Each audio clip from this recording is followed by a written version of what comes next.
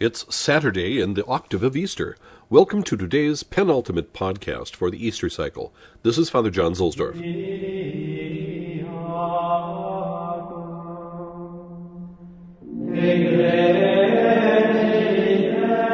the Roman station is St. John Lateran. We've been here before. The name Lateran comes from an ancient Roman family whose property this area once was. St. John comes from both Saints John the Baptist and John the Evangelist, but the basilica itself is dedicated to the Holy Savior. This is the Pope's cathedral, and it is the head and the mother of all the churches in the city and the world. 1 week ago, if we were ancient Roman Christians, we would have been baptized in the baptistry here at St. John's.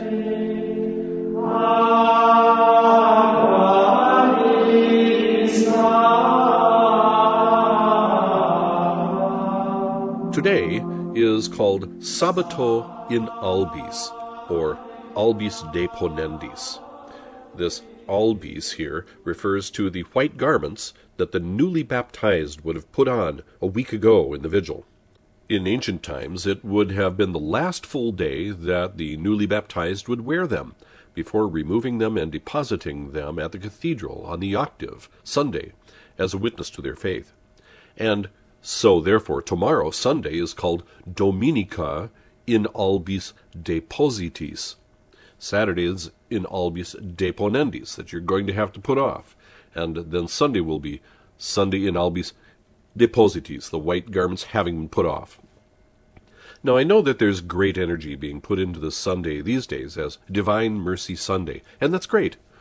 But something, I think, gets obscured in this new aspect of the post-conciliar calendar that St. John Paul II inserted. There is a deep well out there that is our tradition, and I think we can obscure that well sometimes by innovations.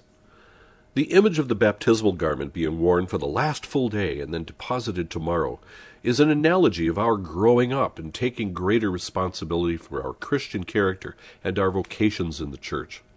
Now, of course, we depend on the mercy of God at all times, which is why Holy Church, tomorrow and Sunday, describes the divine institution of the sacrament of penance, the post-baptismal way that God Himself intends for us to receive forgiveness of post-baptismal sins. Is this a coincidence that it follows a week after receiving the special way of forgiveness of sins in baptism? I don't think so.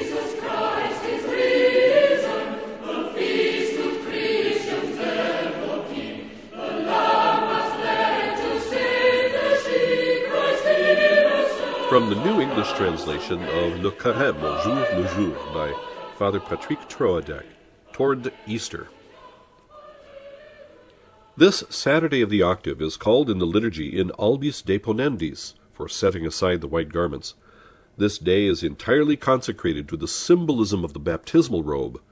To understand it well, we have to remember that in the first ages of the Church, most of those who received baptism were not babies, but pagan adults who had converted. The ceremony took place during the night of Easter, a passage from darkness to light, and from the death of sin to the life of grace. The newly baptized received white albs, which were then worn at Mass and at every office during the Easter week. When the end of the Easter festivities came, on this Saturday, they set aside their white garments. Let us remember also Adam and Eve after original sin. The text of Genesis says, "Their eyes were opened, and they saw that they were naked." Let us admire the goodness of Jesus, who willed to cover over the misery of man with the mantle of His divinity. This is what the Church reminds us of today by the voice of St. Paul. All you who have been baptized into Christ have put on Christ. She wants us to understand by those words that we should show ourselves Christians in our entire life. This obviously ought to guide our thoughts and our actions, but also show through even in our outward appearance. Kind Jesus, I want to thank Thee for all of the love that Thou hast lavished upon me.